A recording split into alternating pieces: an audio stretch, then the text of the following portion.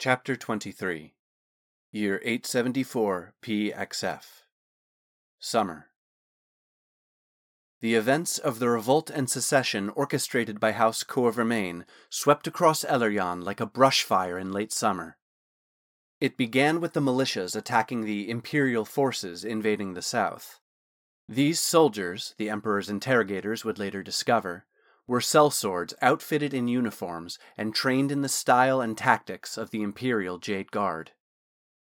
When word reached the Emperor of general unrest in southern Vermillion occurring only hours before his visit to Arnador, he doubled the forces in his retinue that would be arriving with him via teleportation circle.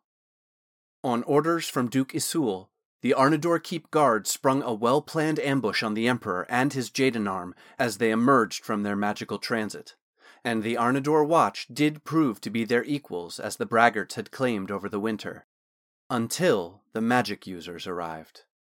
The fiery arcane explosions ripping through the keep, and word of squads of Imperial troops arriving in large numbers in the heart of Arnador, set off a panic among the citizens. The tide of the ambush turned quickly at the teleportation circle, so in response, many of the city's citizens took up arms alongside the Duke's now highly trained and prepared Arnador Watch in defense of their home. With the support of the Jadenarm's war mages to protect the Emperor, the massacre that inevitably occurred at the keep enraged tempers across Vermillion. With the teleportation circle secured, the Jade Guard flowed into Arnador unopposed, fulfilling the fears of an imperial invasion that House Vermillion had been stoking for years.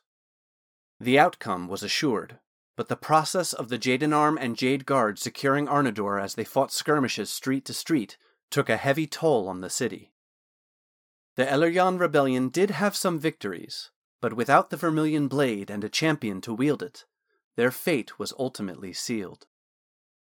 Outside Arnador, rolling waves of uprisings attempted to retake the capital, but finally began to subside when Duke Isul was publicly captured and arrested for treason and taken to Jadenpool for trial.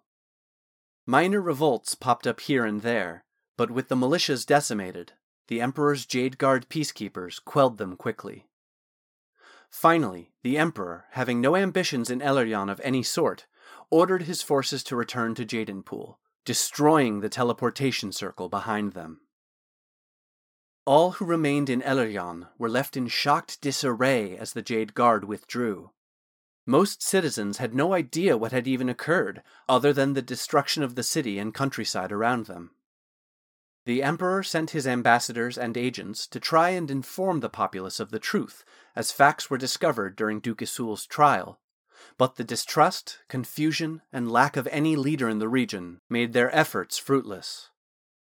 Vermillion, once the bountiful cornucopia of the Empire, in a little over a month, had been decimated. The loss of life and property, field and orchard, made the Zalian Empire's southern duchy of little worth to the Empire, which had more pressing concerns looming than the rebuilding of one distant province. While Vermillion did still remain part of Zalia, it was largely abandoned, and left to regain enough stability and governance on its own to return to the Emperor's graces. As tempers calmed and passions quieted, Thorn, under cover of darkness and draped in a heavy cloak with his face hidden under a dark hood, snuck back into Arnador and headed for the Sojourn's Rest. Thorn was heartbroken walking through the city he had so often visited while growing up and called home as Talon for 17 years. The battles that raged in Arnador had left building after building in ruins. In some places, the fighting had so completely destroyed whole blocks with their fire and magic that Thorn could scarcely find the path the streets once took through them. As he approached Ellery Square, Thorn worried for his friends and feared for their fate, especially that of Lolly, Mikal, and the rest of the regulars at the Sojourn's Rest. Thorn braced himself, expecting the worst as he turned the corner to approach his old home, but it stood intact. The Sojourn's Rest was not without scars.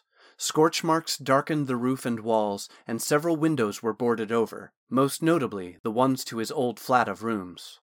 Nevertheless, Thorn stealthily made his way around the back of the inn to the alley that serviced the kitchens and, face hidden from any stray light source, tapped quietly on the door. Lolly tentatively answered the soft rapping on her door. Recognizing the scale of the figure, and with confirmation by his face turning into the light spilling out the door, she rushed Thorn in and turned off the lantern, leaving only the flicker of the low-burning hearth to light the kitchen. She offered Thorn food and tea as always, and filled him in on the news he hadn't learned already. The Emperor's inquisitors, after lengthy questioning, revealed Tommen Corvermain's hand in the plot, but he found leniency with the court by turning evidence over that implicated the Duke and showed himself as an unwitting pawn. Regardless, the Emperor threatened House Corvermain with being stripped of all land and fortune, but Tommen's cooperation stayed the sentence for 1 generation if they could prove their loyalty and dedication to the Empire. For all anyone knew, Tommen was still in Jadenpool, having been ordered to witness Duke Isul's execution as a warning to him and his family. At the mention of the execution, Lolly looked at Thorn with haunted eyes. All of the Duke's personal guards were taken with him to Jadenpool. The last news we heard is that they were to be executed alongside him. Her voice caught in her throat. Osmond was among them. The news hit Thorn like a blow. He was grateful for confirmation his dagger had not killed Osmond, but dismayed about his sentence. He had hoped that somehow after their altercation and his escape, Osmond would have come to his senses. However, if Osmond was as entangled in Tommen's plot as deeply as he feared, the Emperor would have his justice. Thorn choked down the emotion in his throat, feeling another tie to his old life sever from him. He asked thickly, "Is there news of Mikal?"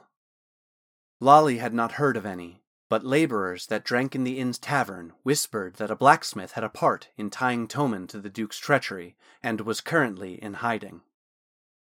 With at least that bit of relief, Thorn asked Lolly if she possibly had something for him, hoping that surely the place Thorn had lived for nearly 20 years would be the home Casparian had referred to. But Lolly could think of nothing. Stutteringly, she confessed and profusely apologized that she could not stop rioters from raiding his rooms and taking all his belongings to burn in the streets. Thorn assured her it didn't matter, as those were no longer really his.